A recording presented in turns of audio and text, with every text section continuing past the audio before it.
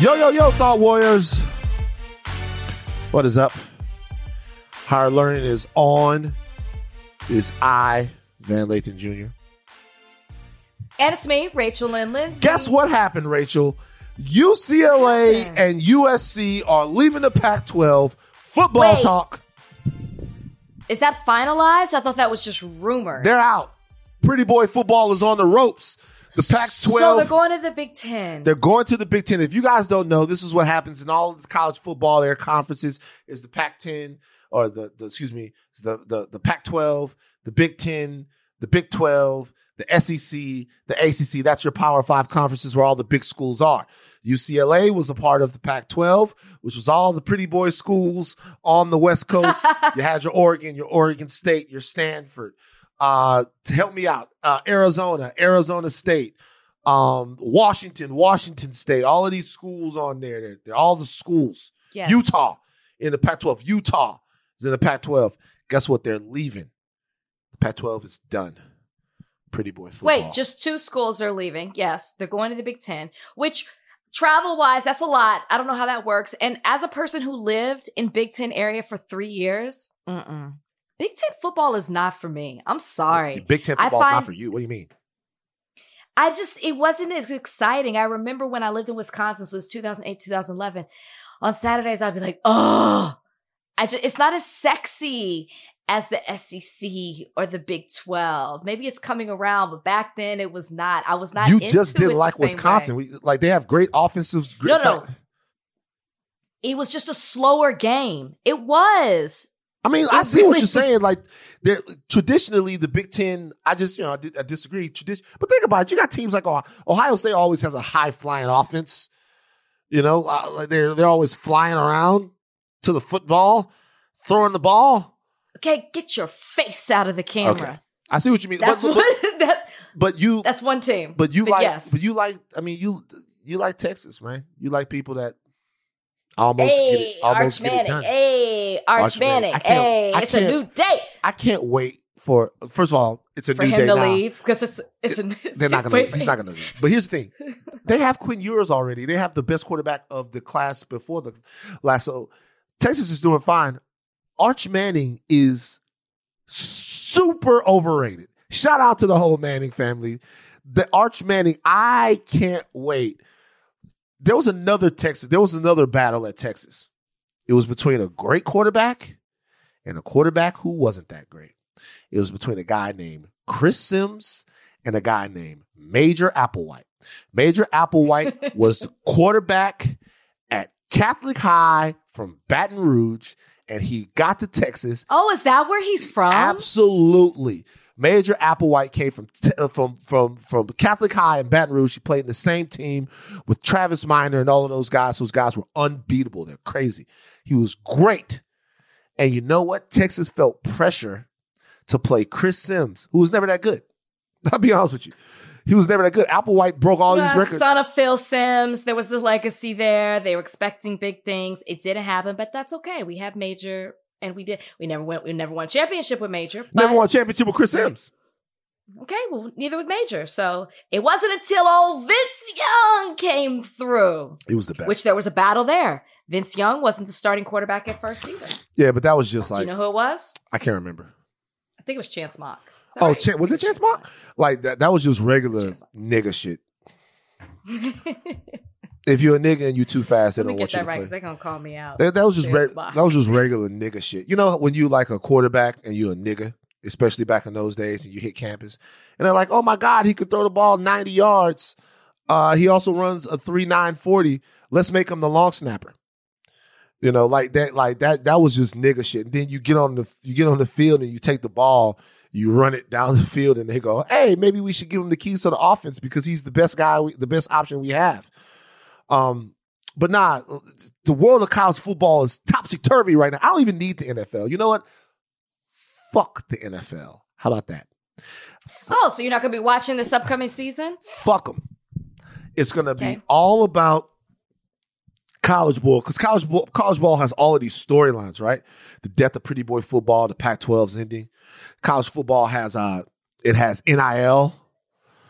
It has the return to Texas. Texas not only got Arch Manning. They've signed 9 since Arch Manning signed. They just signed a 5-star from Louisiana. Texas is tooling up. That's why the fall's going to You want to go to a game? I'll go to a game. The fall's going to be epic. Can't wait. And guess what is next year in this city? What? College football playoffs. Oh, the for real? championship game will be in LA. Yeah. Texas won't be there. We're going. We'll go. Texas won't be there. Neither will LSU. Now I know LSU won't be there. We have a better chance than you do. Absolutely. When do we enter SEC? When do we go? 2023? 25. 2025 I think 25 or something like that. Yeah, 25. In time to get that Heine kicked. Heine. Listen, it's a lot of news breaking in sports today. A lot of news. Let's talk about basketball. We got free agency. We got to talk about We it got some later. people moving around. We got to talk Okay, about it we'll later. talk about it later. They don't like sports talk. They- Done with sports talk. Y'all, congratulations. If you're watching the video, goes out to Van Lathan, who was on the Daily Show. Daily with Show, Trevor Noah. It's hot shit. It's a Yeah. big deal. Daily Show with Trevor Noah. I was there. I've never been on the Daily Show. Let me tell you guys something. Yeah. Daily Show got good snacks backstage. I'm very That's your impressed. takeaway? I'm very impressed with the snacks at both the Daily Show and Jimmy Kimmel. Oh, Kimmel's got a whole set. Is the Daily Show like Kimmel backstage? There's only one difference between the backstages at the Daily Show and Kimmel. One difference. Kimmel had a shower. Remember this little shower they had? There's a shower. So this whole time, I'm running back home to do Kimmel to shower before I go to Kimmel, right? Because I had something to do that morning. And I'm like, yo, I didn't know that y'all had a shower. I could have just gone to the gym and then came stank butt nasty and been showered and refreshed to go out there and do the show. No shower at the Daily Show. Okay. Wow. Did you enjoy yourself? Who were you on the show with? Because Van didn't let anybody know. Now, we knew it was coming. We just didn't know when it actually came. I was on the show with Trevor Noah. No, I mean, like, what other guests were on the show? I don't know. There's other guests, I right? don't know. Okay. I have no clue. All right. Let me tell you something. Well, congratulations. A big deal. I went there and I hadn't brushed my teeth yet. Yeah. Van. Hadn't brushed my teeth. Why? So let me tell you Were you too excited? Were you nervous? You just explain this to me. So shout out to the Dream Hotel. I love the Dream Hotel. Dream Hotel, Midtown is where I'm staying. It's great. It's right by Columbus Circle. You know, so I walk over there and I go. It's not right by Columbus Circle. It's like I'm some like, blocks is it away. Midtown or Columbus Circle? Because it's like, Well, it's not the same place. Well, it's actually the Dream Midtown, but it's like it's Midtown, but it's Columbus. It's not right next to Columbus Circle, but it's like I can walk to Columbus Circle, right? So I walk over to Columbus Circle. I walk all throughout the most wondrous place in the galaxy, which is Central Park. I don't care what anyone says. Central Park is full of wonderment, joy, and bliss. I saw so many rats. I didn't see any rats. See the negative? You see the negative? You know how many different things I saw at Central Park? I see at Central Park every time I'm there. I saw chicks laying out in bikinis in Central Park. I saw there were these doctors who were in front of these lady doctors who were in front of this New York Senate podium who were giving this talk on women's reproductive rights. I saw an outside roller disco. That's okay. Cool. Yeah, I saw all of these different things. Central Park is wondrous. It really is. You don't feel like you're in New York. You really get lost in Central Park. It really is a beautiful place. I love it. So I come back. So I land yesterday at 9 a.m. because I have to take the 1 a.m. flight out, red eye, do my stuff, take the 1 a.m. red eye out. So I get here at 9. I don't get to the hotel until 11. I paid for a platinum suite at the hotel, but I ended up staying in a regular room because unacceptable. They didn't have. It's not unacceptable. It's not their fault. It's my fault. They didn't have a suite ready till 2. And I looked at the people. I was like, yo, I got to go to sleep. So whatever you got, just give it to me. They're like, we can't change the price. I'm like, thank you. Like, I don't care what the wow. I'm like, so the room is nice, but here's the thing. I forgot my toothpaste in Los Angeles. So I get my sleep. Okay. I wake up. I call. I say, hey, can you guys set up a dental kit? I'm doing my thing, getting ready. I'm thinking about little anecdotes I'm going to tell on the show. No dental kit comes. I'm like, hey, can you guys give me a dental kit? No dental kit. I'm about to leave. I'm like, yo, man, I need the dental kit. Car's downstairs. We got to go. Can't be late to the Daily Show. I'm like, what the fuck am I going to do? So I drink a lot of water, switching it around. I'm taking the toothbrush and I'm brushing my tongue, trying to get the funk and the plaque off.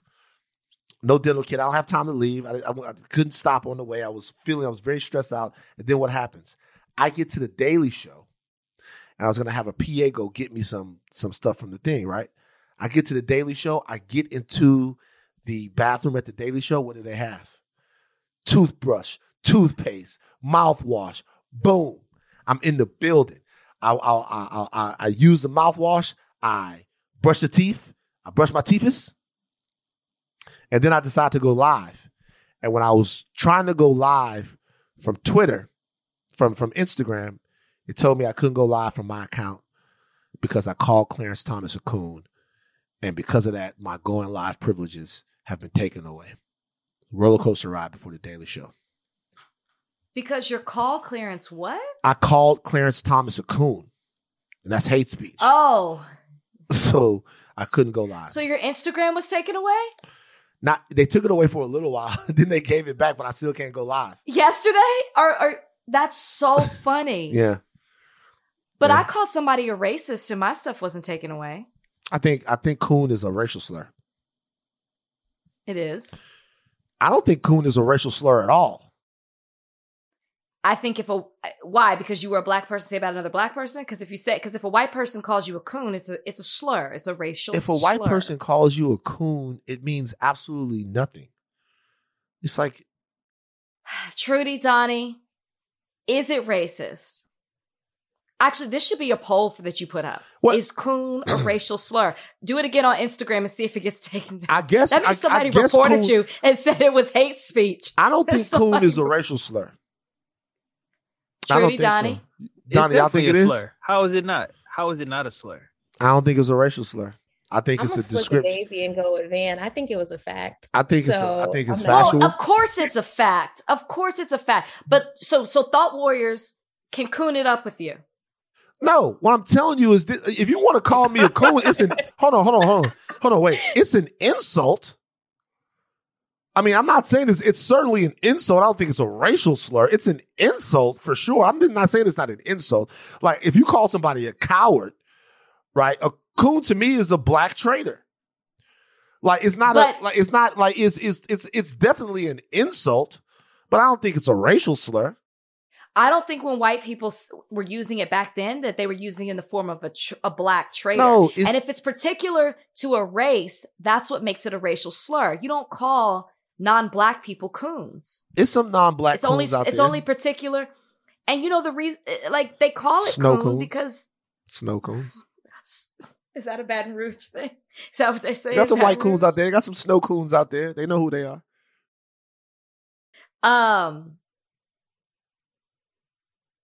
Did we pod?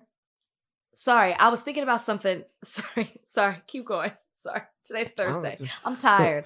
I flew in from Texas this morning, so I've technically been up since 1 in the morning, LA time. Yeah, I was in Florida, and then I was in Texas. I was in Orlando speaking at a teacher conference.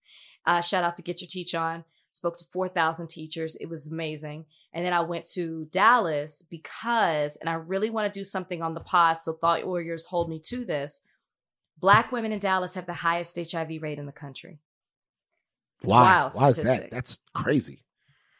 Right? Yeah. Black women make up 60% of new cases in the country and 70% of new cases in Dallas. I'm a Black woman. I'm from Dallas. I went down there to hold a conversation on HIV prevention and care. It was a beautiful talk.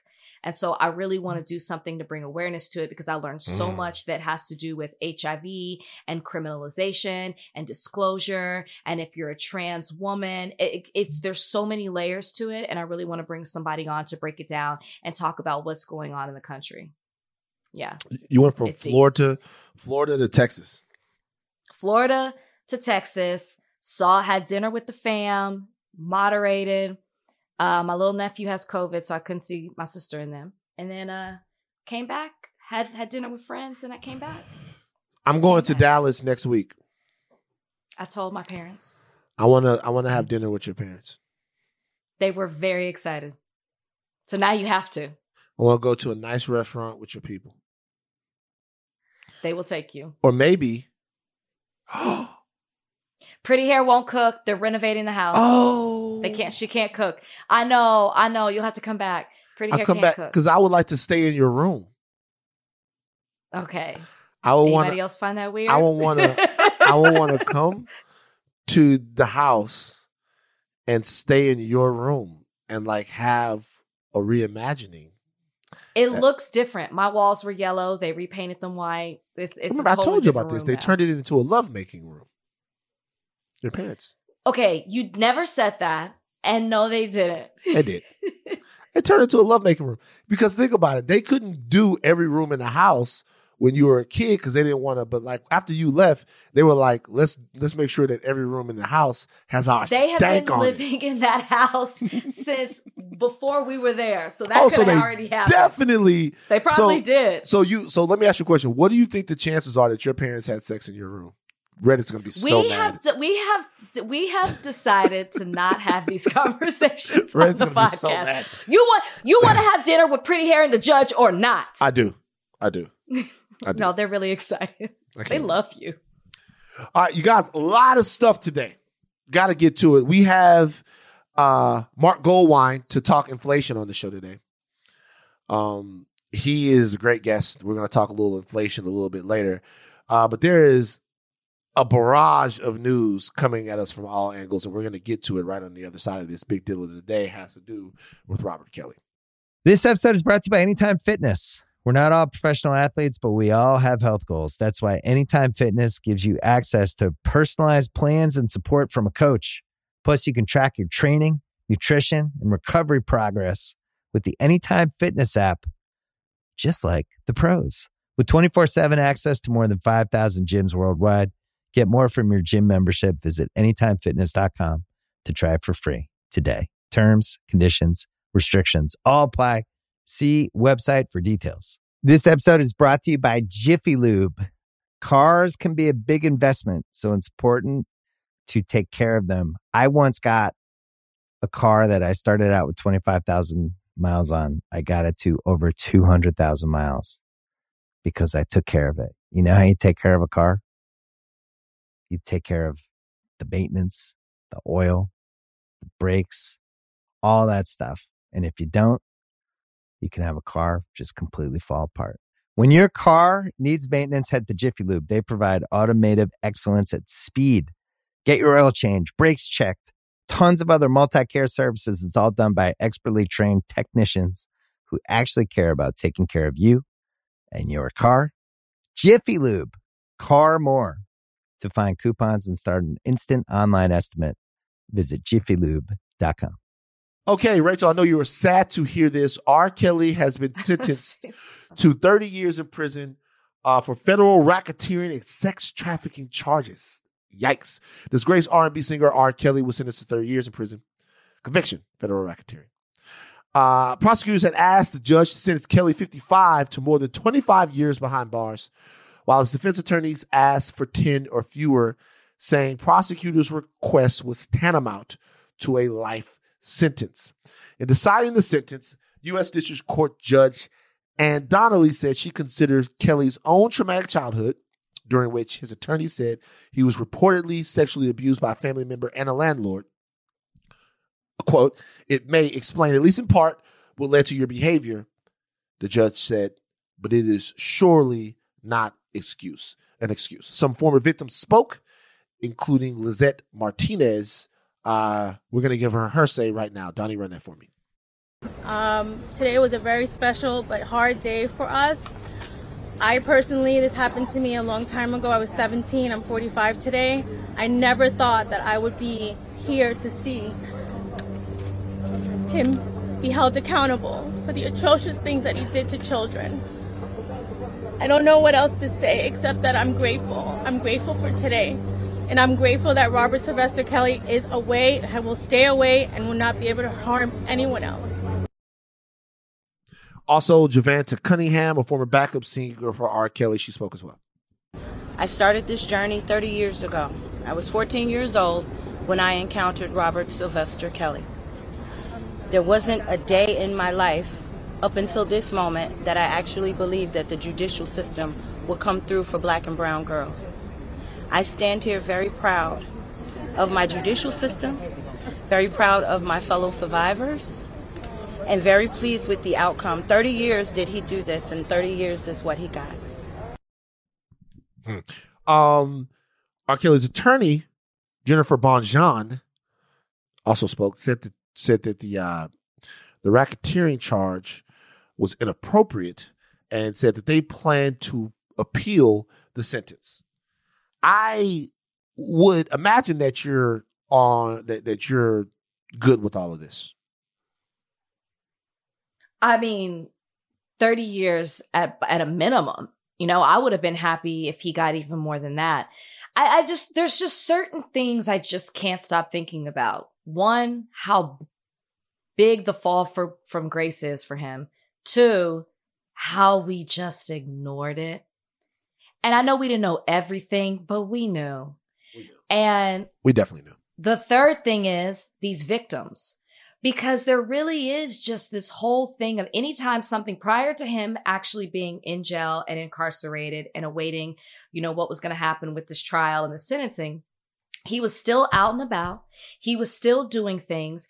And we would make memes about these things. We would laugh about it. You know, they would do skits. We talked about it on what they used to do on Mad TV. Yeah. Dave Chappelle did something. He was always the butt of jokes. And I just keep thinking of how these women who were victims, terrorized by him, constantly had to be reminded of him, of what he did, and how the public continued to uplift him and ignore everything that he was doing. You still have people outside that courtroom who are saying he's innocent, and it's these women, the fault of these women. You know, you could go back to, I think he married Aaliyah in 1994.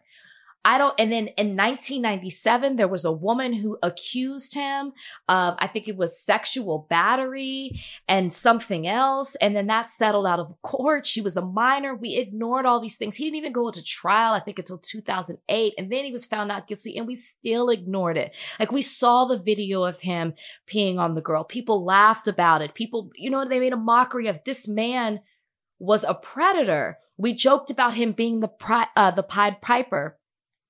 And I just keep thinking about these women and how nobody, self-included, considered them. So I hope that, you know, it doesn't even really matter what I think or what you think or other people. It really matters about how these victims feel. And if they feel that justice was served, if they're able to finally heal and move on, now that people are finally recognizing what a terror and demon that R. Kelly was. Yeah, I mean, you don't tell me. It doesn't matter what I think. Okay. You want to say it? You know. So Van thinks differently. Van, would you like to talk about the other side of it? At all. You don't come at me. You don't tell me it doesn't matter what I think. No, just very well said.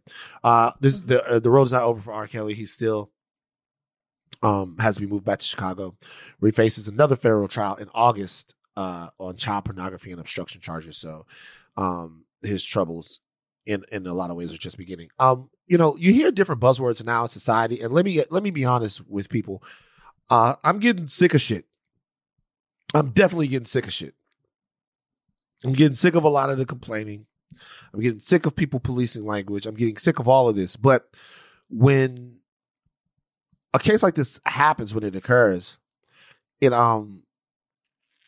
reminds me of how vigilant we sometimes have to be. Because everything that you're just talking about can all be summed up in one word. And that word is normalization. So a lot of times it's now one of those buzzwords that you hear all thrown around where people are like, hey, the normalization of this, the normalization of that, the normalization of this. And we're thinking, man, I'm just talking shit. I'm just joking. It's like, whatever. Shit that's not normal, or let me not say normal, because normal is is a subjective word. How about shit that's destructive and toxic shouldn't be normalized? And what we essentially did was we took R. Kelly's predatory behavior and we cooked it down to a quirk. It's a quirky thing about R. Kelly. Hey, it's quirky. He likes underage girls. It's a quirk, you know? And so for years and years and years, this guy who is musically incredibly gifted, we took his music in exchange for his abuse. And we all made that decision. It was very transactional. We knew. We took R. Kelly's music in exchange for giving him the free reign to abuse people. And I just hope that we'll all keep that in mind the next time we're faced with that choice. The next time someone asks us to make a choice that might be transactional in that same way, that we'll think about what we're normalizing. And secondly, we'll think about what the trade-off is. Okay, it's Jackson time. KBJ, Ketanji Brown Jackson, sworn into the Supreme Court on Thursday. It's today.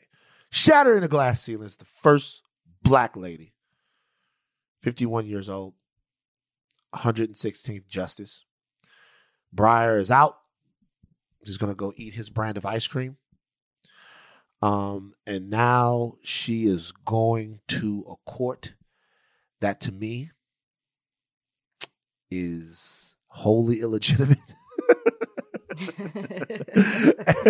I'm happy, but at the same time, I'll ask you, in light of what's happened with Roe, and not just Roe, but a string of bad decisions, the Supreme Court is on a roll. They're like Miles Bridges. The Supreme Court is, if you guys don't know who Miles Bridges is an incredibly talented basketball player who is desperately trying to ruin his basketball career. Just bad decision on bad decision. Was just arrested today on a domestic violence situation. Yeah. Before there's just all kinds of stuff. The Supreme Court and Miles Bridges are on the same trajectory, just ruining it all. Okay? So to have Ketanji Brown Jackson there means a ton, but I'm reminded of what I felt earlier when I was like, her appearance on the court. Yes, I thought about that. Is maybe a little bit more cosmetic. I'm not in any way. It's not cosmetic. I don't want to say that, but I wish it mattered. I wish she had the power to. She's going to write a lot of dissenting opinions, and I'm sure will be beautiful. For right now, we're so fucked with the court. A lot of dissenting opinions. I don't know. Listen, I thought about what you said, knowing that this was going to happen, and it is a historic moment. I don't think it's cosmetic. I think that when she was confirmed, we celebrated. We realized how big of a moment it is. We talked about the representation of it. We talked about what this means. We talked about how this was long overdue. We talked about how she's well qualified and more qualified than most of the people who are currently sitting on the bench. But yes, in the grand scheme of things, on a court where it is currently 6-3, her being in the minority, it doesn't make a difference in regards to decisions that are going to come from this court. But it makes a difference in the composition of the court. And I don't want to take away from that. However, I celebrated that back when the confirmations happened. So yeah, like the fact that this is, she's actually getting sworn in is a beautiful moment. But in light of what's happened this week or last week, and now even some of the decisions that have come out this week, they're done for now. I guess until they start up again, letting the rulings go. I'm a little disenchanted at the moment because of what's happening with the court, but I still stand by everything we said when she was confirmed originally. Yeah, I feel you. I listened to an NPR interview with Kamala Harris, and Kamala Harris was talking about, I wish I had audio from the interview, and she was talking to the NPR interviewer about everything that the Biden administration has delivered on. And was it a short interview? No, it wasn't. Because it was a very interesting interview. I think it's on the NPR Politics podcast. I suggest everybody go listen to it. And it's about the fact that there are so many things, because NPR said to Kamala Harris, they said, look, people turned out, you're telling people to vote again. right? And a lot of people are disenchanted with that message. People turned down record numbers in 2020 and they expected to be a little further along or to have some protections that they didn't get. And she starts talking about everything that she feels like people stood outside for. She said she was talking about people stood outside for the child tax credit, and we've done that. We've ended child poverty. People stood outside for having clean water in the infrastructure bill, and we did that. We're going to get the lead out of the water. We promised to do that in 10 years. We're passing the first infrastructure bill after all of this time. Like people stood out there because we promised a black Supreme Court justice, and we did that. Ketanji Brown Jackson. I am not obsessed with bashing the Democrats. When I'm listening to her, I'm thinking, that's not why we stood out there. I'm gonna be honest with you. All those things are fantastic, and this administration does deserve a tremendous amount of credit for a lot of the things that they've done and attempted to do. I'm not in any way saying that they're the bad guys, but just listening to her double down. I know that that's political speak. She's not gonna get up there and say, "Hey, it's a lot of stuff that we thought we were going to be able to do. We can't do it." The best option is the best recourse that we have is actually to go vote and turn some of these places. We're going to talk about them in a second. But I don't know. When I heard Ketanji Brown Jackson in there, I was like, I know I didn't stand out there and vote for a black female Supreme Court justice. I think that's amazing. But right. I was out there that's not what for they were in line for. Voting rights, and I was out there for violence and policing. And I was out there because I hate fucking Donald Trump. And I'll be out there again, but don't lie to me about why I was there. Don't play me. Even though a lot of stuff that you mentioned was great. All right, let's talk about something we talked about on the last podcast. On the last podcast, we talked about that the Democrats need to message a little bit better about some of the races that could be that we could win, as far as the left, the people that don't want to steal women's uteruses. Rachel, did you see the response to that? Did I see a response to what? On Reddit? That's what you're talking about? Was there a response on Reddit? Some of the soulless jackals on Reddit were very upset with us. Wait, this was about the because we said we wanted to put it all together in a list, and the Democrats need to be better with their messaging. On Reddit, they said that we need to do our own research. Was that post? They said we need to do. Yeah. They said not only do we need to do our own research, but that the Democrats, they said that this stuff is easily searchable. Go out there, figure it out. Forget about the Democrats don't need to do this. You do it. You're an American. Go find it. And by the way, I don't disagree with that. I just think if you want to win, it might be a good idea to message the information. Look, I go out and I investigate political things that I think about all the time, but I think it's a good idea if you want to win an election and you're up against stupid people, right, who continue to kick your ass. Like, I think it might be a good idea to give people the intellectual ammunition that they need to fight back. I don't know. In one place. I don't think that was too hard of an ask. I really don't. I guess I was a little shocked that it was like such a strong stance to that. Listen, yes, we could do our own research, but at the same time, when we talk about the Republicans' messaging and we talk about how they seem to be aligned and push out the same message, whether it's hypocritical or wrong, they still continue to push it out. They're aligned on their messaging, right? You know where they stand. You know what they're doing or they're not doing, and they're lying about it. But when it comes to the Democrats, everybody says the same thing. They need to do better with their messaging. So we're simply just asking for one place for it all to be together so we can all go to the polls and vote and change the way things are going. That's it. I'm really shocked at the strong response. So a couple of things here. Number one, Elizabeth Warren, who is a fantastic politician, actually put out something that I retweeted. I suggest you guys go out there. If not, we'll post it for the Soulless Jackals. We could post it on Higher Learning. Post it on Higher Learning. Elizabeth Warren actually put out some messaging that I think was fantastic on this. And I spoke to a friend of the podcast, somebody who I know you guys all love, somebody who you guys do not think is an untrustworthy political operative. One of my friends, someone who I know is a good person, Bakari Sellers. I've seen some of the talk about Bakari on the Reddit as well. Damn it. That's my man. I talked to Bakari Sellers. This was the exchange between me and Bakari. I was like, what are the races in play? Bakari said, I said, are there any races in play? Where can the Democrats gain seats this year? Are there races in play? He said, yes, nigga. and I said, well, shit, I got a message since y'all not going to do it.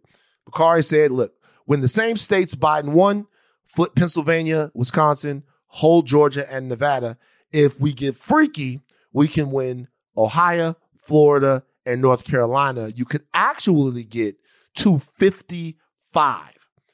55. You could actually. This is the Senate? This is the Senate. This is the Senate. You could actually get to 55. So we're gonna run down some of these races. In Nevada, you have a Senate GOP candidate, Adam Laxett. He said Roe versus Wade was always wrongly decided and called overturning the landmark abortion rights a case of historic victory. Okay. Abortion rights are very strongly protected in Nevada. But still, though, a senator there, and look, we have a plan here at Higher Learning to interview every single Senate politician in every single state where it is winnable so that we can give them all a platform and help their fundraising dollars so that we can win. The goal is 55. 55, and we can do some shit. Rach, we got to be the change. Are you ready? We got to be the change. You're right. I am ready. Are you ready to have Reddit finally on our side? Actually, not you. That'll be the day, right? They love you. No, oh my gosh, they get mad at me. I posted something the other day because they were like, Rachel was so wrong about that. That's not true. Texas, Beto's winning. And I was like, actually, here's an article. This is where I got that from. No, he's not. I didn't even see that. They come at me all the time. I love Rachel, but she's wrong again. And I do get things wrong sometimes. Please tell me when I get things wrong. They do not always love me. They love you. Oh, by the way, once again, when I was out this week, I just kept meeting thought warriors. People were running up to me, telling me that they love the podcast. They love you, Van. They love what we do. And I just love that. Oh, I can't wait for a live show. So we can just stop judging everything by Reddit. There are thought warriors out there who love what we're doing. I love Reddit. Everybody go to the Reddit. Our thought warriors. I go there. It goes down. It goes down in the Reddit. It goes down. You have Pennsylvania. You have Dr. Oz. No, you can't go down. Who is 100% anti-abortion, which I never knew. I never knew any of this shit about that he was Dr. so conservative. Oz. I know.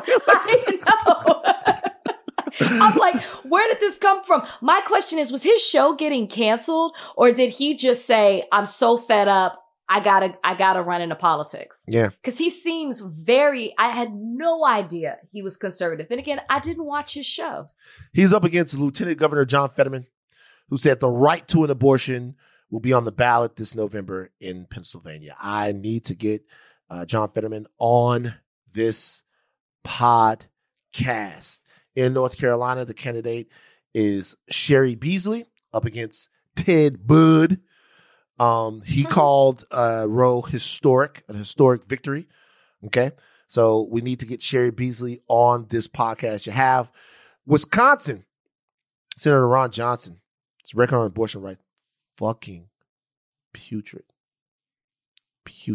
All right. The Planned Parenthood Action Fund launched an advertising campaign against Ron Johnson. Wisconsin is another place that we might be able to make some inroads. We need to make sure candidates in places where we have chances are going to get this. You're going to get this information. You're going to hear from these candidates here on Higher Learning. People like Elizabeth Warren are putting this out. But it's if you're listening to my voice and you live here in New York or you live in California, you live in a place where the ladies that you share your community with are going to be okay, that's great. Happy for you that you don't live in Gilead. However, we need to be a part of the solution to this problem everywhere. And we need to be supporting people. Also, down there in Georgia, Stacey Abrams is trying to get her thing popping again. We need to make sure that we're on top of that. Stacey Abrams and support Stacey Abrams. A lot of people were mad at Stacey Abrams because she said some pro-police shit. I don't know how you guys expect Stacey Abrams to be the governor of Georgia and diss the cops at the same time. I don't know. Like, to be honest with you, did she have to make a comment? She does. I don't know what the context of was her for saying it. I didn't know. So this was the same thing that got Joe Biden in trouble, that I was mad about, right? The reason why I was mad about Joe Biden saying this is because it was completely at the antithesis of everything that we were talking about. My thing is, I thought that Joe Biden's statement on it was a slap in the face to a lot of people. Stacey Abrams, I think it was a lot more measured. I still support Stacey Abrams. My support for the police is at an all-time low. But the reality is Stacey Abrams is much better for the future of Georgia, and as in making Georgia purple or blue, it would be much better to have her there than Brian Kemp, okay? All right. Obviously, that state is coming down to you have fucking CTE Jimmy, Herschel Walker up against Raphael Warnock, okay? So we're going to be there. We're around. We're making it happen. We're going to be in all of these places. Even if we have to go all of these places and stump for these people, I'm not taking this road shit lying down. Good. Fuck them. We shouldn't. Arizona as well. The challenge Mark Kelly is the senator there in Arizona. So I like having every single one of these people, trying to get every single one of them who's in these states that we just mentioned on the podcast. Let's talk to them. Let's promote them. Let's put it out there. All right, let's do our part. Let's do our part.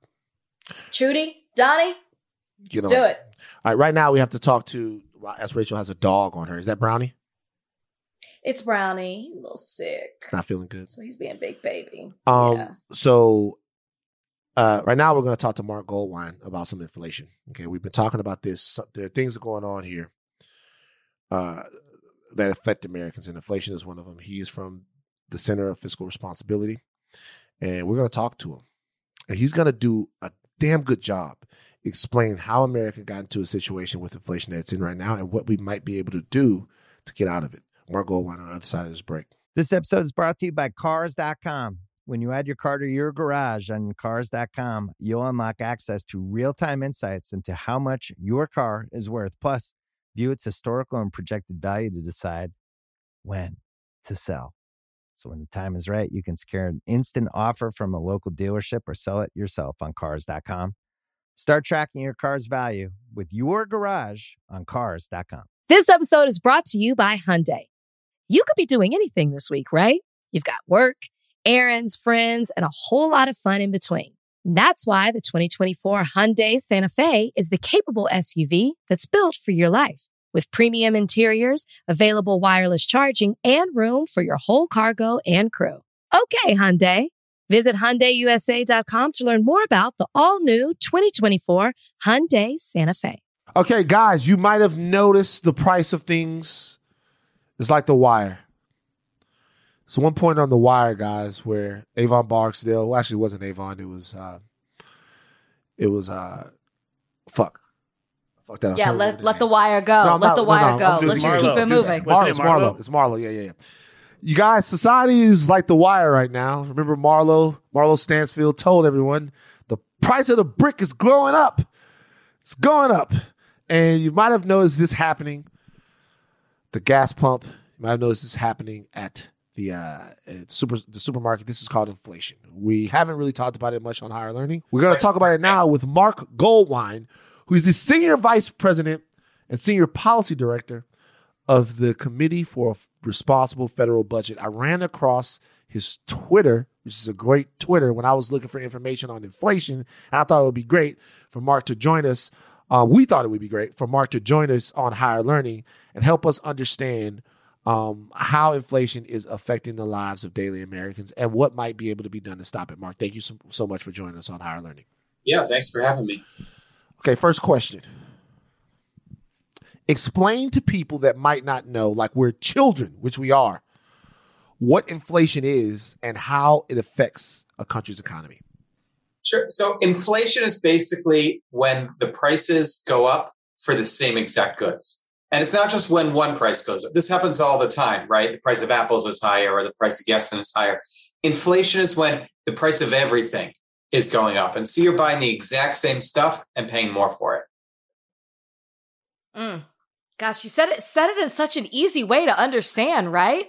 Okay, Mark, should we be scared?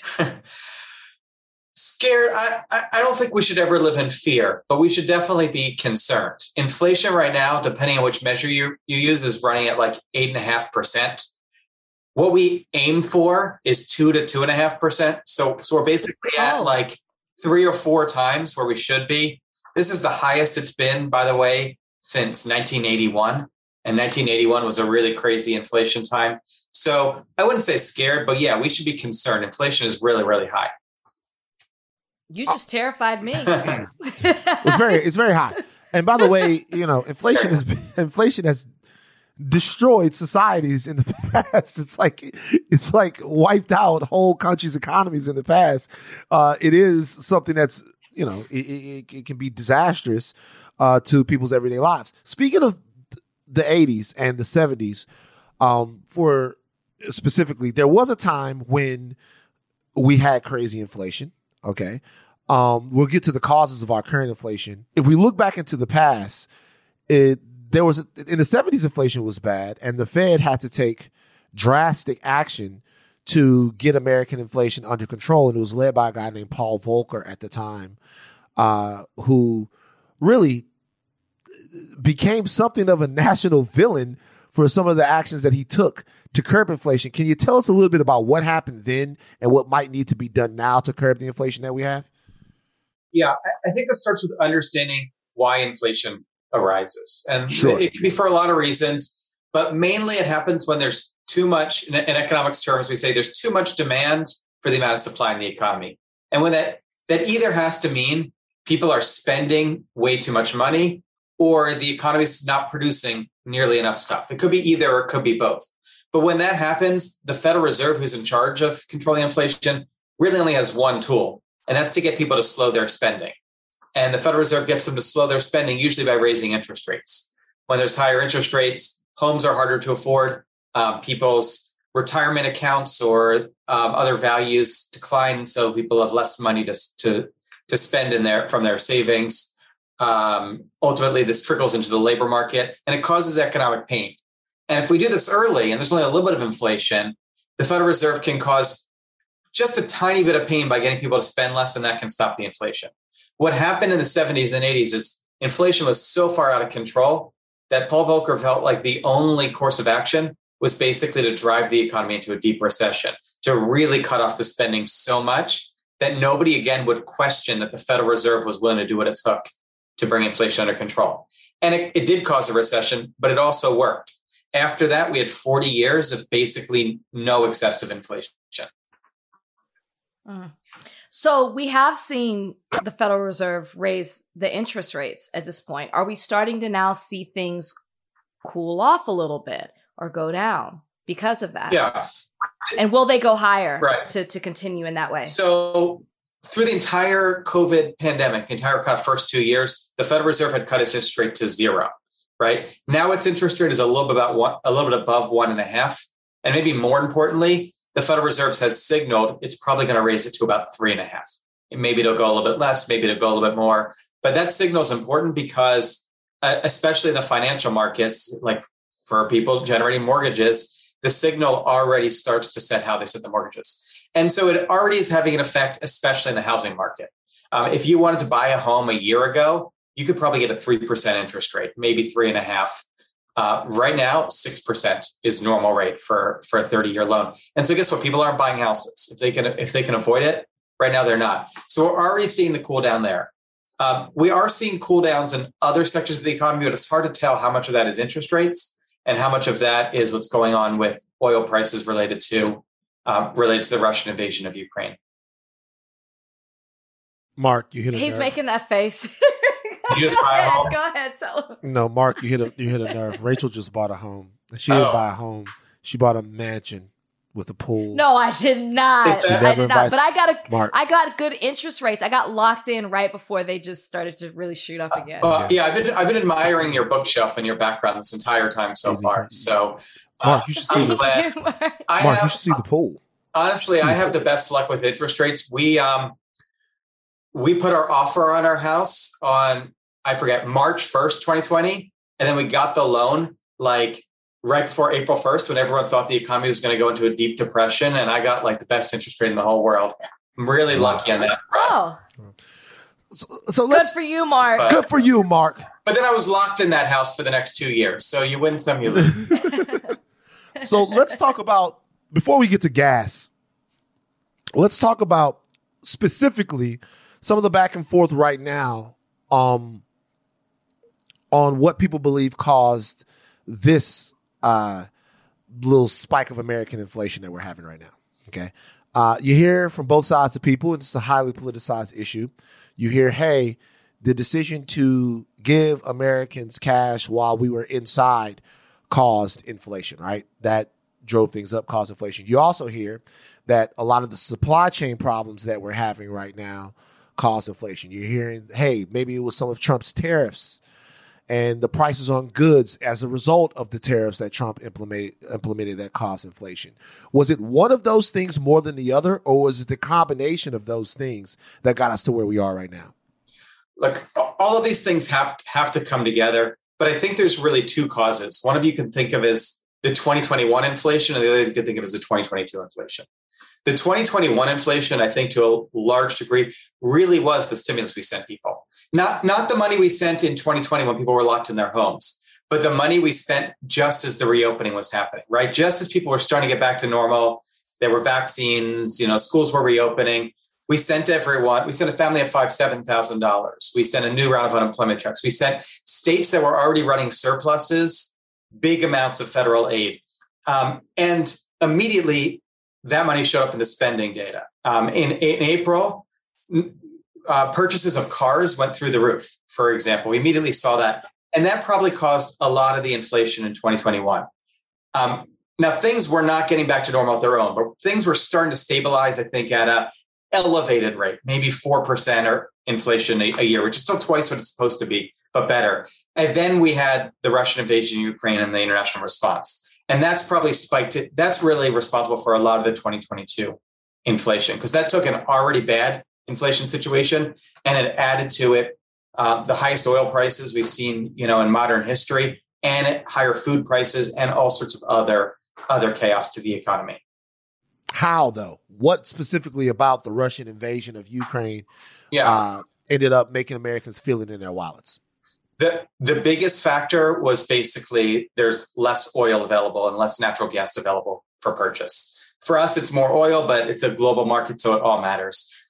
The international community came together and sort of cut off Russia from some markets. And from a sort of international peace perspective, that's probably a good thing. But from a price perspective, it means there's less oil out there, but there's still the same amount of driving that people want to do.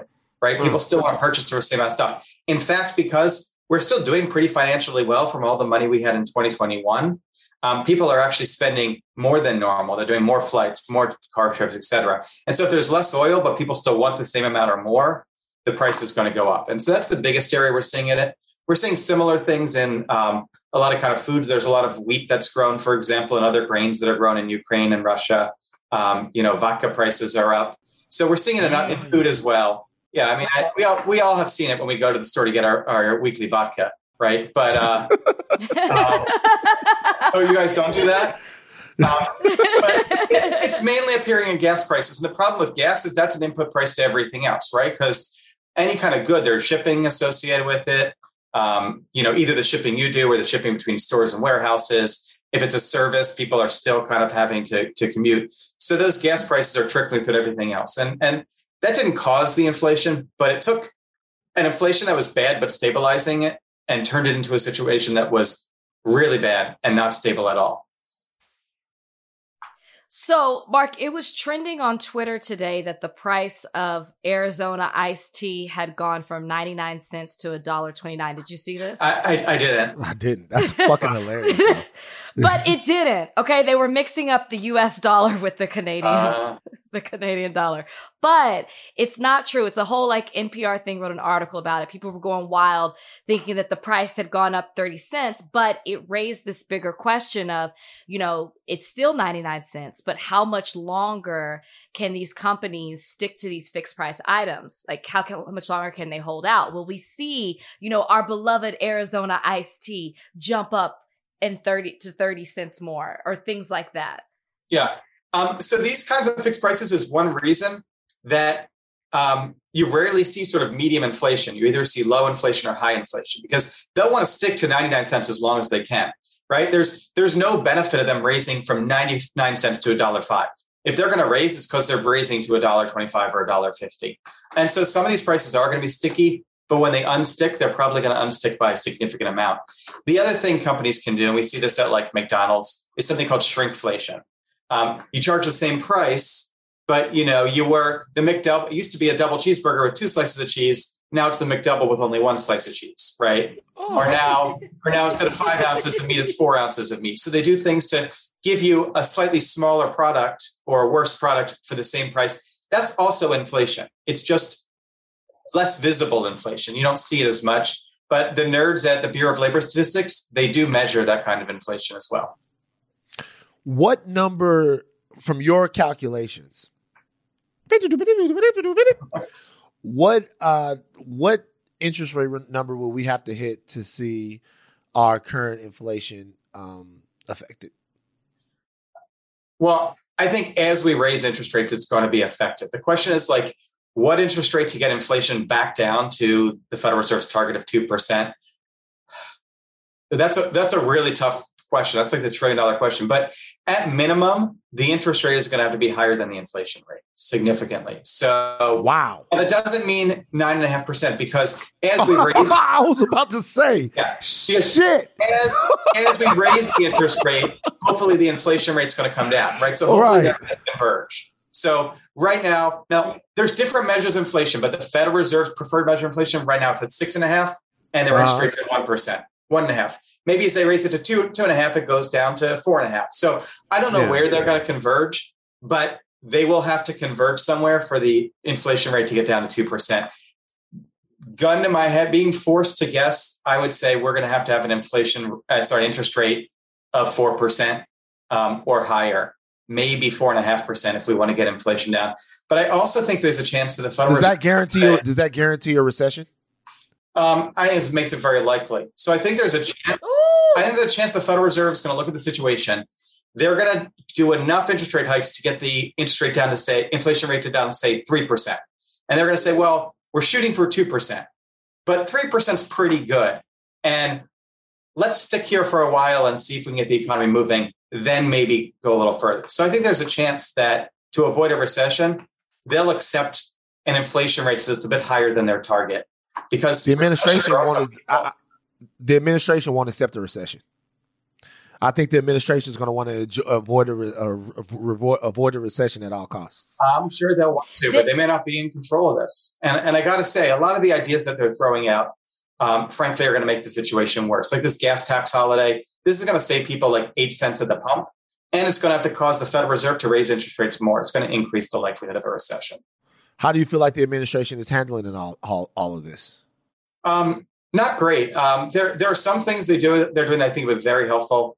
I don't think supply chains are really the main story here, but they've been doing a good job trying to clear up some of the supply chain issues.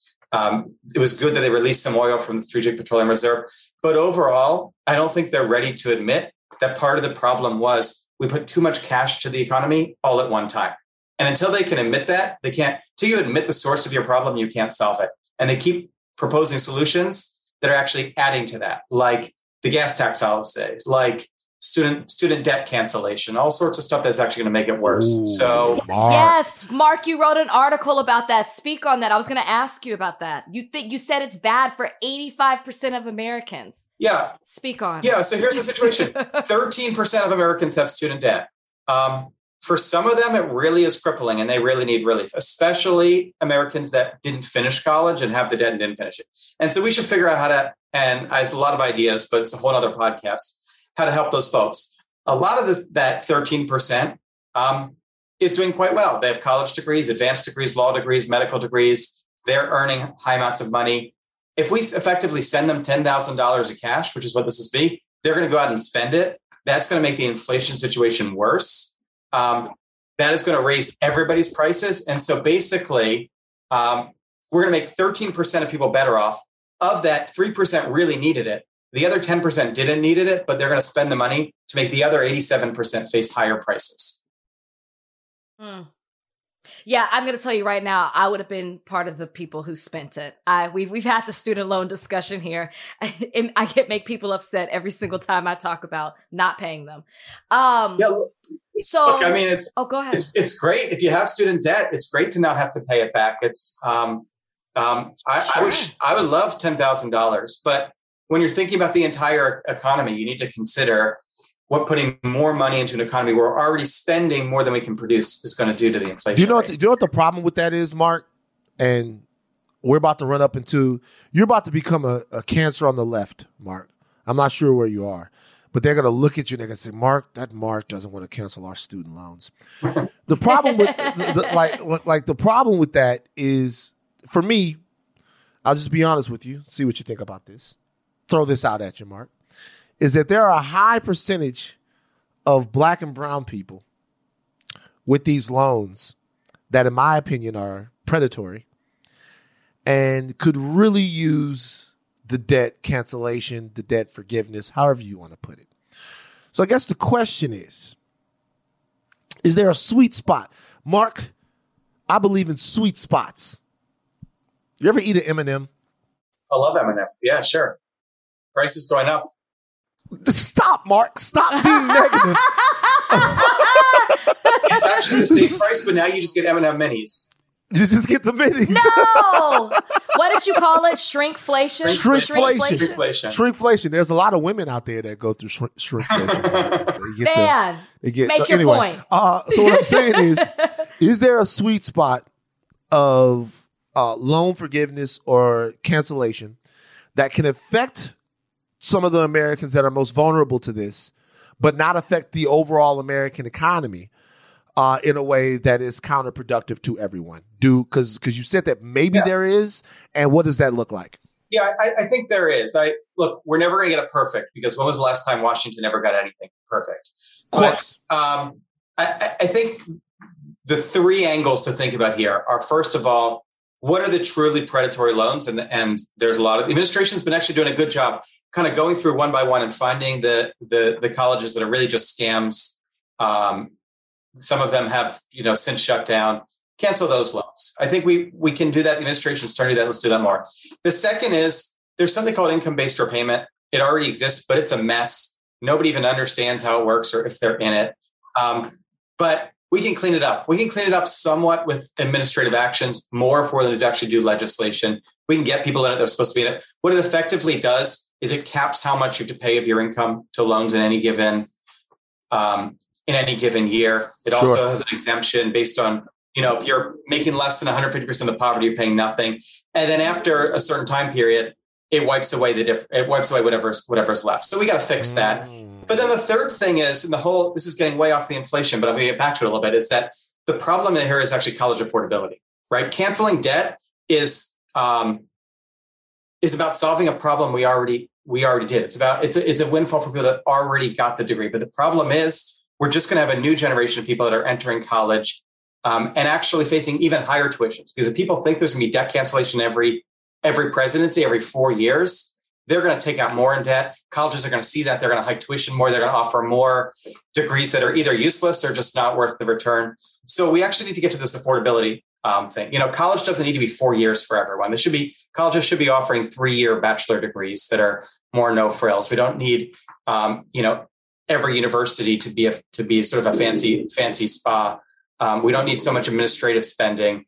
We need them to accept advanced placement credits and IB credits so people can get more credit in high school for college. There's all sorts of things we can do in the front end to hold colleges and universities accountable. to me, just canceling everyone's debt across the board is a cop-out. It's saying we're not going to deal with the problem that colleges and universities are charging too much. We're just going to put this one-time Band-Aid on it. Band-Aid's actually maybe infected, so it's maybe going to make the problem worse going forward, and kick it to a future president, future Congress to deal with it. And I just think that's the wrong approach. Marc, if we don't get this under control under this administration, and let's just say Biden doesn't win again in 2024 and we have a whole new administration come in, is that going to be, do you think, and I guess this is a hypothetical, but do you think that is going to make things worse? If we don't get it done in the next year and a half, is it going to make it worse? Well, let me say this. I think that what we've seen in societies throughout history that suffer long periods of very high inflation is often it leads to like a lot of political problems. And our political system is already a mess. Often it leads to demagogues to come to power. Often it leads people to look for quick fix solutions that are not very good. That doesn't always happen. I think in the 80s, all we just had was a horrible recession, but otherwise things were okay. But I think there's a lot of potential political damage, like not political damage, little political, like big political damage to our society if this goes on for too long.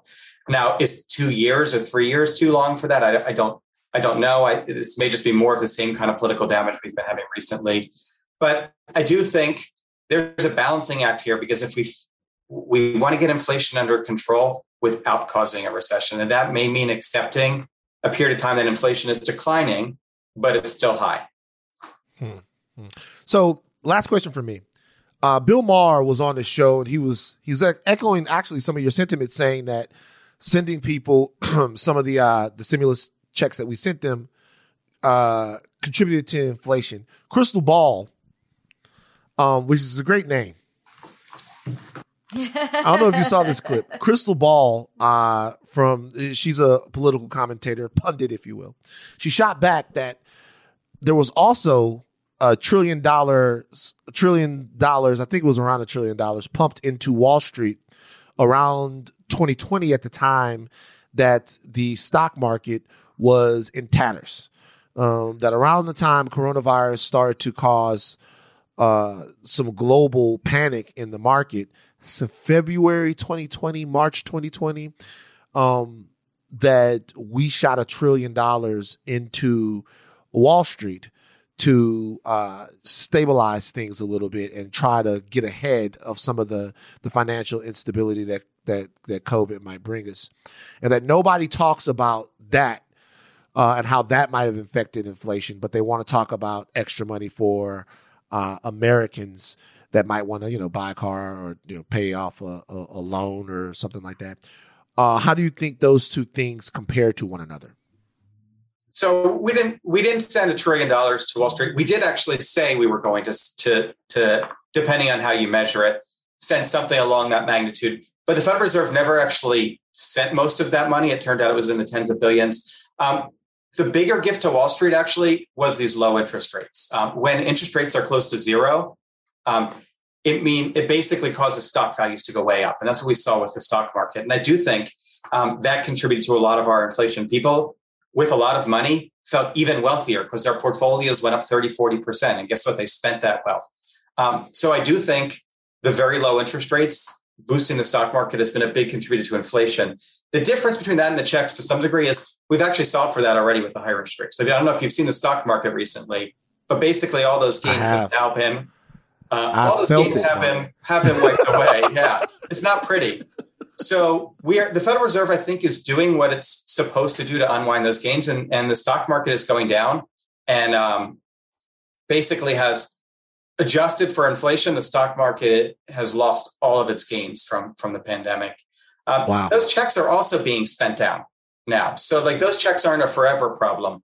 But meanwhile, the fear now is what was this one-time boost in demand from the high stock values and also from the checks and also from the money business in the States is going to start to embed in the economy because people are going to see it's 8.5% inflation and they're going to start expecting that inflation is going to be higher. Maybe they're not going to expect 8.5%, but they're going to expect 4%. If they start expecting that, they're going to start asking for higher raises. They're going to start being more willing to pay more for products. Businesses are going to start raising prices more. So the biggest fear isn't this one-time demand boost, whether it's from stock values or from household balance sheets. It's that it sets in motion this ongoing inflation that continues even once people aren't having that elevated income anymore. Fantastic. Last question from me, Mark. Last question. Did inflation kill crypto? Are we done? Actually, that's the thing that could get me really in trouble is if I opine on my views on crypto. Give it to me. It's a scam. We're not for it. We're not pro crypto on this podcast. I would say I hope so. I think actually high interest rate killed crypto. I think that crypto seemed artificially attractive because interest rates were near zero. And I don't want me to be so negative on the Fed cutting rates. I think that was absolutely the appropriate thing for them to do in 2020 was to cut rates to zero. But just because something is the right thing to do doesn't mean it doesn't have consequences. And one of the consequences is people were searching for yield. And they were searching in some pretty dumb places, right? Like some of it was they were searching in stocks that turned out to not be that valuable, like Peloton. But some of it was that they were searching for things that had literally no value, right? No value, like Dogecoin. And, I'm just waiting for Pogs to come back.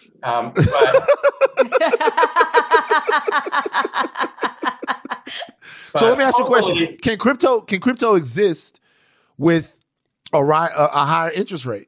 Does a high interest rate mean, in your opinion, the death of crypto? Death is a strong word, but I think that with a high interest rate, crypto is going to be a lot less attractive. And Pogs will be less attractive. Marc Goldwein, thank you so much. Thanks for having me. Yeah, that's great. You've made us a lot smarter. We understand the issues now. Thank you so much, Marc. Where can they find you? What are you doing? Tell them about yourself before we get out of here. Yeah, sure. Check out crfb.org. We're the Committee for Responsible Federal Budget. And check me out on Twitter at Marc Goldwein. I have lots of opinions about Pogs, no opinions about crypto. All right. Peace, brother. Thank you for joining us today on Higher Learning. Thank you so much. Are you looking for a view of the world that's a bit different? Hi, I'm Jason Palmer, a host of The Weekend Intelligence, a podcast from The Economist. Join us to hear the stories that matter most to our correspondents and editors. Every Saturday, we introduce you to people and ideas that take you outside the ordinary and expand your horizons one episode at a time. Join us and see the world from a new perspective. To listen free until May 31st, search Spotify for The Weekend Intelligence. That was fantastic. Rachel, did you learn about inflation? I learned. Man, he broke it down in the most simple, like we could teach a class. We could. You feel that way? We could. Yeah, we definitely. No, he's great. We got to have him come back and because this doesn't sound like it's going away at all. So Marc is now a friend of the show and we will have him back, guys. Donnie, give me my drop. Ride sticks. Ride stick. They don't stop. This week in dick riding, straight to Stephen A. Smith. I'm sorry, I have to do it. This week in dick riding, I gotta tell Stephen A. Smith, get off Kyrie Irving's dick. It's embarrassing. I don't know if you guys saw it today. Kevin Durant requested a trade from the Nets. He's out. Kyrie opted in. KD said, trade me. KD might get traded to the Suns. He might get traded to, I don't know, the Heat. He put out a list of teams. He's probably going to get traded the place where the Nets can get the best deal. Looks like to me, the best deal would be a sign and trade. DeAndre Ayton, send a bunch of picks back. Kevin Durant ends up in Phoenix with Devin Booker and Chris Paul. The Suns are right away NBA Finals contenders, the championship contenders right away. I'm watching ESPN while they're talking about Kevin Durant asking for a trade. I'm watching ESPN, and what does Stephen A. Smith do? He takes the entire situation around Kevin Durant asking for a trade and talks about how it's a reflection on Kyrie Irving and how Kyrie Irving ruined the franchise. Look, I am not in any way saying that people's opinions about Kyrie Irving and how he handled his time in Brooklyn aren't warranted. I'm not saying that at all. But what I'm saying is this. I've talked about this before. Media members taking the time to have personal vendettas with young black athletes, especially when you're an older brother like Stephen A. Smith, is fucking disgusting. I get if you don't like the way somebody carries themselves or what it is that they're doing. I understand it. But the reality of the situation is having a platform like Stephen A. Smith has and taking every opportunity you can to diss Kyrie Irving, whether warranted or unwarranted, is flagrant dick riding, and I can no longer abide by it. Get off his nuts. Stephen A., we know you don't like Kyrie Irving. For whatever reason, you guys have gone back and forth. You've called him names. You've said things about him. He's called you a peon, whatever. You're basking in it. It's not good. This Skip Bayless thing of all of these guys having a LeBron James, somebody to just harp on and beat on and talk shit about. I don't think as black men in the media, this is the way we should handle shit. I don't. I'm disappointed, Stephen A. Smith. I've seen blatant dick riding, and I have to call it off. Well, let's just be honest. There's a lot of things that you've been disappointed about with Stephen A. Smith when it comes to this podcast. You've talked about Stephen A. Smith quite a lot, and I don't think one of those things has been positive. One could say you are to Stephen A. Smith what Stephen A. Smith is to Kyrie. What? Are you a cute? Look at him. Look at him doing Stephen. Right stick. They don't stop. Are you accusing me of being a dick rider? Look at you getting your Stephen A. Smith mode. Listen, in all seriousness, when you put it that way in regards to a black man constantly talking about another black man, I totally get it. You're right, because it gives non-black people the opportunity to harp on that situation because Stephen A. Smith did. So I get it from that perspective. However, Stephen A. Smith also likes the whole pomp and circumstance of it all. It's very similar what he does to the Dallas Cowboys. Because Kyrie engages with him, it's easy for him to keep going because he knows he's eventually going to get a response out of Kyrie. And that's great for his show. That's great for his brand. And it is. And I mean, the moment Kyrie said something to him on Twitter, he's on Twitter putting up a video about it. You could guess that. It's like clockwork. You know exactly what's going to happen. And that all that is, it's ratings for the show. It's generating his worth in this whole industry when it comes to sports broadcasting. That's what he's doing to me. To me, it's not really that deep, but I do understand the perspective of it as a black man to another black man. It's exploitive to me. It's like it is exploitive. Stephen A. Smith asked Kyrie Irving to join him. It's some Skip Bayless shit. So they can confront each other one-on-one for the world to see. Right. So the way to get this popping is for him to come validate you by coming on your show. That's all he wants. That's all he wants. And listen, if we had a back and forth with someone, we'd want them to come on the podcast because we're going to go back and forth. And at the end of the day, it's going to be great for higher learning. That's what he's doing. It's true. Have you been keeping up with the January 6th committee? So last time you asked me that, I didn't want to. I said, no, I'm not. But somehow it seeped into, it got on my radar. Yeah. So I haven't been watching it. I haven't been watching it. Like it's not on. I'm not watching it, but I'm paying attention to it now in a way that I was not paying attention to it before. It's very juicy. Very juicy. It's very juicy. Yes, to answer your question. You know what I was about to say? Shout out to Cassidy Hutchinson for her bombshell testimony when she talked about the fact that Donald Trump lunged at the Secret Service driver who was driving the Beast to try to get him to take him to the Capitol. The Capitol. Here, as people were fucking over it.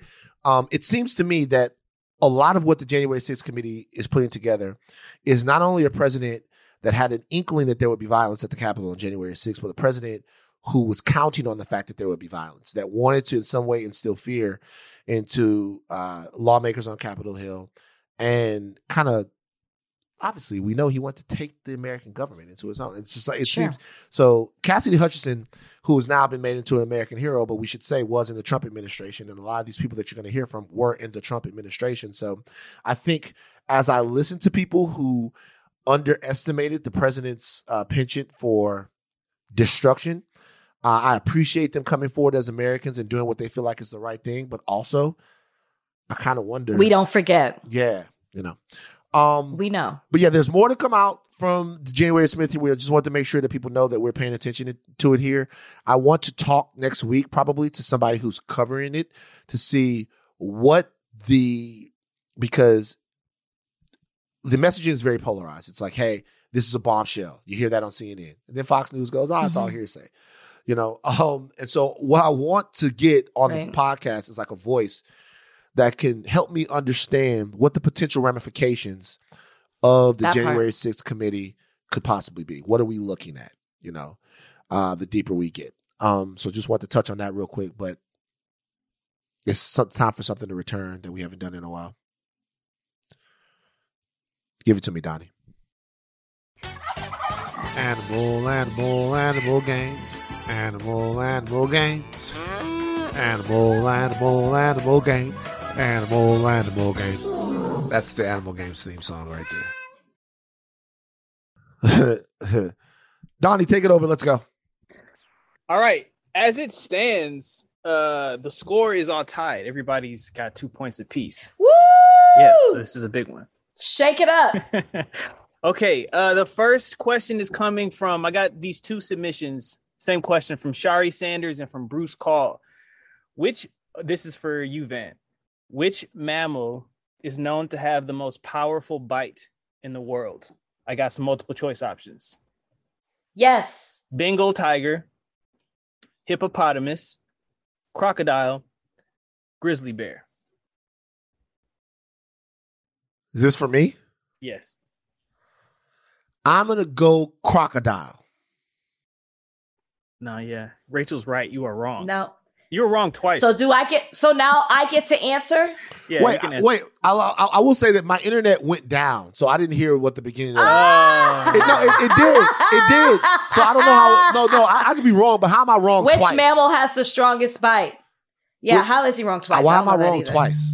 Because you said crocodile. Crocodile is not a mammal, and it does not have the strong. Oh, damn. Well, crocodile has the strongest bite, but it's not a mammal, so that's like a trick question. So here's the thing: the trick question shit. Fuck it, dog. Don't give us any trick. Don't give us any trick questions. No, that was good. That was it good. was good. All right, so Rachel wants to steal. good. Rachel, can you steal? It's a hippopotamus, isn't it? Yeah, that's what I was gonna say. I think it's a hippo. Yeah, it is a hippo. Rachel's got 3 points. Okay. Wow. Okay. All right. When did we officially institute stealing? Because I knew it was a hippo too. Now Well, okay. Trudy. Oh, so here's the thing. Trudy's like, Here's the thing. is it a human? By the way, I don't think that we should be able to steal quite yet because Trudy didn't know that there was stealing. So take that point back. Ooh. Give it to Rachel, and I get another question. Take that point away. Like I don't know about So this. I get the point. You get a half Rachel. point. Let Rachel. You get a half We point. get Rachel half point. 2.5. Stealing Yep. is all right. Give me I got another question. Right. Give me another one. No, you don't. You got that one wrong. Well, you do, but it's later. It's Rachel's turn now. Okay, this was coming from Ellen. The question is, how fast can zebras run? Your options are 40 miles per hour, 25 miles per hour, or 62 miles per hour. I'm going 40. So easy. Like she's right. Yeah. It's so easy, bruh. The questions that like the discrepancy, the discrepancy of the questions. First of all, nigga, Then look, I knew the answer to yours. Y'all gave you knew the answer to mine. Yeah, y'all gave Rachel 20, 40, and 60. You gave her 3 different things about one animal. It's so easy. Protest. I'm salty. Rachel's up in animal game. She's doing great. All right. Trudy, this is coming from Marge. She wants to know which snake is not found in California. What the hell? See what the fuck I'm talking about?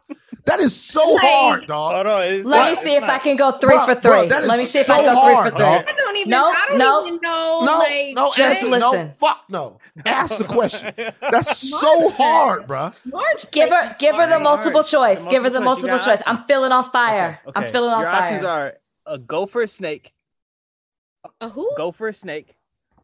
Use it in a sentence. No, I'm just kidding. Gopher snake ate a gopher. True. The ring-necked snake. A speckled rattlesnake. Or a copperhead snake. Bruh. That's What so. What were the first 2 options again? First two- Rachel, are you Googling? No, I swear to God, I'm You're not. looking down at your phone. Leave the fucking phone alone when we're talking. I'm about not animals. Googling. That's a rule for animal He games. just can't. No phones. What's the first? What's the first 2 again? Options again? Gopher snake. Second one, ring-necked snake. Third one, speckled rattlesnake. Last one, copperhead snake. I'm literally only gonna just choose this because I feel like I could draw it if somebody asked me. A rattlesnake. Nigga, No. No. you Rattlesnakes never. are in LA? California. You Yeah. never go to. Whatever. You never go to like. Wait. Van, try to steal that No, one. wait, hold on, Donnie. I'm wrong. Yeah, you're wrong. Yeah, of course you're wrong. Yes, you're I'm gonna wrong. go. Yeah, what are you talking? If you go to, you like. It's like you never go to Runyon. There's rattlesnakes everywhere. I'm gonna go They with. got rattlesnakes over there? Yeah. 'Cause I do. What? There. Yeah. Real. So I'm gonna go Also, with. the only thing I know was a gardener snake, and that wasn't even an option. So Right. I'm gonna go with ring-necked snake. You're gonna be wrong. Does anybody else want Damn. to steal? I was gonna go with yeah, Gopher. yeah, Still Yeah, now it's two Gopher points. was gonna. You're right. No, I won't take it. But Gopher was gonna be mine. Okay, you would have been wrong too. The answer was copperhead snake. We got him See here what in I'm Georgia. saying? Damn. that's not even fair. That's was just such a smart. hard question. like Damn. Rachel gets how fast can a zebra run 20, 40, 60? And then like she gets the snakes in California. Give me my last question, guys. All right. Okay, your last question. This is coming from Deirdre.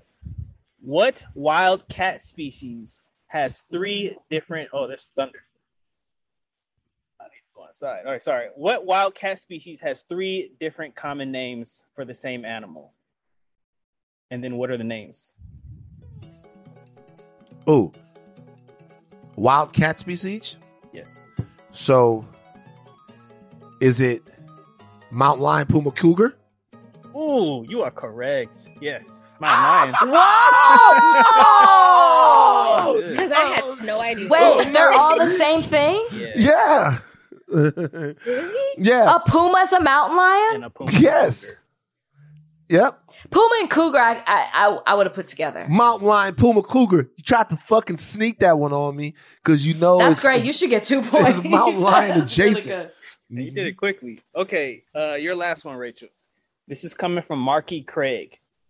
He asks, what 4 animals are depicted on Canadian coins? Just start listing animals. A bear, a bird. I can't. A protest. What? You can't a bear, You can't a say bird, bird.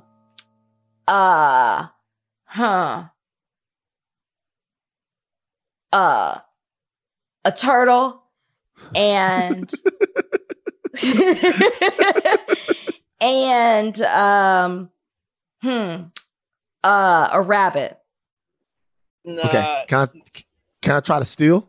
Yes, you can. Bear, moose, Oh, that's a good one. beaver, Fuck. You're gonna say bird, aren't bird. you? Yeah, you're right. So Van successfully stole. It's polar bear. There's a loon, which is a duck, which is a bird. Caribou, which I don't think is technically a moose, but I'm gonna give you caribou. Count it. Yeah. And then beaver. You're right. Also, now you like that steal rule because you're caught up with me. Now you like it. We're tied. We're tied. Oh, fix it, Jesus. Donnie, what's my question? Okay, your question is from Grace Dickerson. Name 3 extinct animals that lived with humans. lived at the same time as humans? Oh, Trudy, so come on. easy. What the? I mean, dinosaur. Oh wait, no, Nigga, if you say fucking dinosaur, dog, like Trudy. How you? No, Wait. it's like That would have to 65 be million right. years ago. No, a dinosaur that lived with What you humans. believe? I believe in the Bible, Jesus Lord. And I think you believe in that. And honestly, I will fight y'all to the death. I went to a Christian school, and I they did was too. telling us that dinosaurs and people was definitely linking up back in See, the this day. is why Roe versus Wade got to overturn shit like this. I'm serious. Like, no. A mammoth. Oh, good A one. mammoth. Yeah. What the fuck? What is You extinct? got too Like, that's a lot. Wait, can I phone a friend? I'm about to call my nephew. Like, what else is there? What other animals? People? Can I use people? Extinct animals. Oh, I mean, a mammoth. Is a mammoth the elephant? Yeah, a Right, woolly Harry. elephant. Yeah, woolly elephant. Yeah. Okay, I quit. I don't know what else is extinct. I was bad in Who science. wants to steal? No, Me. but I don't want to give them the opportunity. Me. Right? Go ahead, Van, because Mammoth was what I had. Mammoth, saber-toothed tiger, Oh, Oh. I should have known. dodo bird. Got him. Got him. Never would have ever a dodo. But I've heard of all of that. Mhm. Like now, if it was a multiple choice test, I would have passed it. All I had in my arsenal was mammoth because that's really the only thing I know. I love the And saber-toothed dinosaurs, tiger. come on, dinosaurs. I'm fighting 65 million years ago. Reddit, back me up. I'm just kidding. All right, Van's in the lead. Animal Van's in the lead. games. That's it. That's enough for animal games right now. That was good. Those were good. Those were good questions. That was the best animal games ever. Worth the wait. The only question that was truly out of pocket was snakes in California. I really. Oh, because that's the one you got wrong. No, actually, you got your first one wrong. I too. got that one wrong. That's out of a pocket. fucking Yeah, hard I ass got that one question. wrong. Yeah. Yeah. Marge, please. I bet. All right, mailbag. Yeah, it was hard. Oh, I'm sorry. No mailbag. Cancel mailbag. Keep this in the podcast too. We have to do one last topic. We don't have room for mailbag this week. I'm sorry, guys. Yeah, What's the topic? I need Trudy on this too. Oh, I know you're going. I need Trudy on this too. Oh, we I have know to you're- do. You guys, there's a lot of things we have to still talk about. Roll over Emmett Till until Monday. Need to talk about Emmett Till. We cannot leave this podcast without talking about this McDonald's thing. I'm sorry, guys. I'm sorry. I need all of y'all for this topic. We need 4 people for this topic. I am so sorry to everyone. Okay. We'll get your mailbags. We'll get your We will mailbags get next your week. Don't worry. mailbags. We'll do mailbag on Monday. We will get to your. Rachel is right. I cannot leave and let Trudy leave because you guys, this is Trudy's last show with us. It's very sad. I cannot let Trudy leave without getting her on this. We love you, Trudy. You have been an indispensable We member do. of the higher learning team, and we're Amazing. happy that you're moving on to do amazing things. But before we leave, we need your toxic ass on this topic. Okay.